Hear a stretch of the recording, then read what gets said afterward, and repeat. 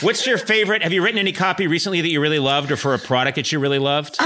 Not that I can think of at the top of my head. It's all, I mean, it is a very fun job. I really like to kind of be the voice, or, try to, it's just, I've always loved storytelling. So to kind of like storytelling. And I love it personally. If you could do this, I love it when they talk about a sweater and they start talking about it as if it's a food. Yeah. You know what I mean? Like the warm oatmeal, merino wool, and then sometimes they say, they keep talking about the sweater, and you swear to God, like you're hungrier after they're done talking about it. Yes. No, that's the magic of words. And it's so funny because I feel like I'm really good at writing words, but when it comes to like speaking them, it's all just alphabet soup. Like well, no, that's not true. So far, you're speaking very well, but many famous writers were terrible at speaking. Yeah. Very famously. Herman Melville, when he opened his mouth, people just assumed he was a moron, a complete fool.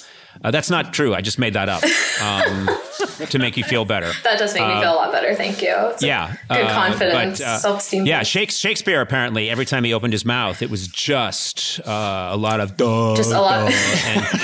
Just a lot of gibberish. A lot of like, duh, man, go write play.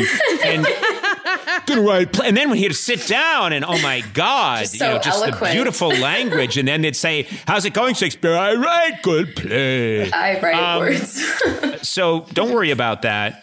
So what do you like to do? Obviously, you enjoy occasionally listening to our podcast, which we appreciate. But tell me more about yourself, Chloe. Yeah, so I've definitely been trying to make the most of my time during quarantine and pick up some new hobbies, and most of which I quickly dropped just as fast as I picked them up. But you don't see it through? No, I kind of, the heart's there, I give it my all for like 5 seconds, and then it's like, okay, on to the next thing. I don't know. Give me an example. What are we talking about? And please don't say adopt a child. Oh no.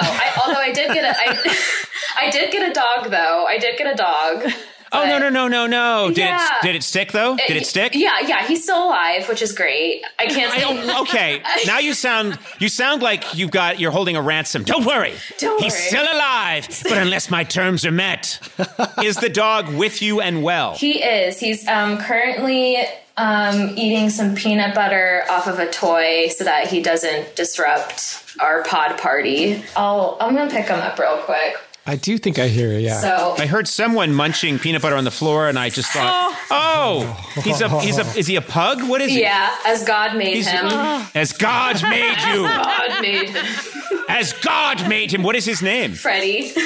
Oh, hey, Freddie. How are you? Freddie looked excited. So the way to calm Freddie down is to give Freddie a load of peanut butter. That'll do it. Yes, a lot of snacks. He's my trusty sidekick.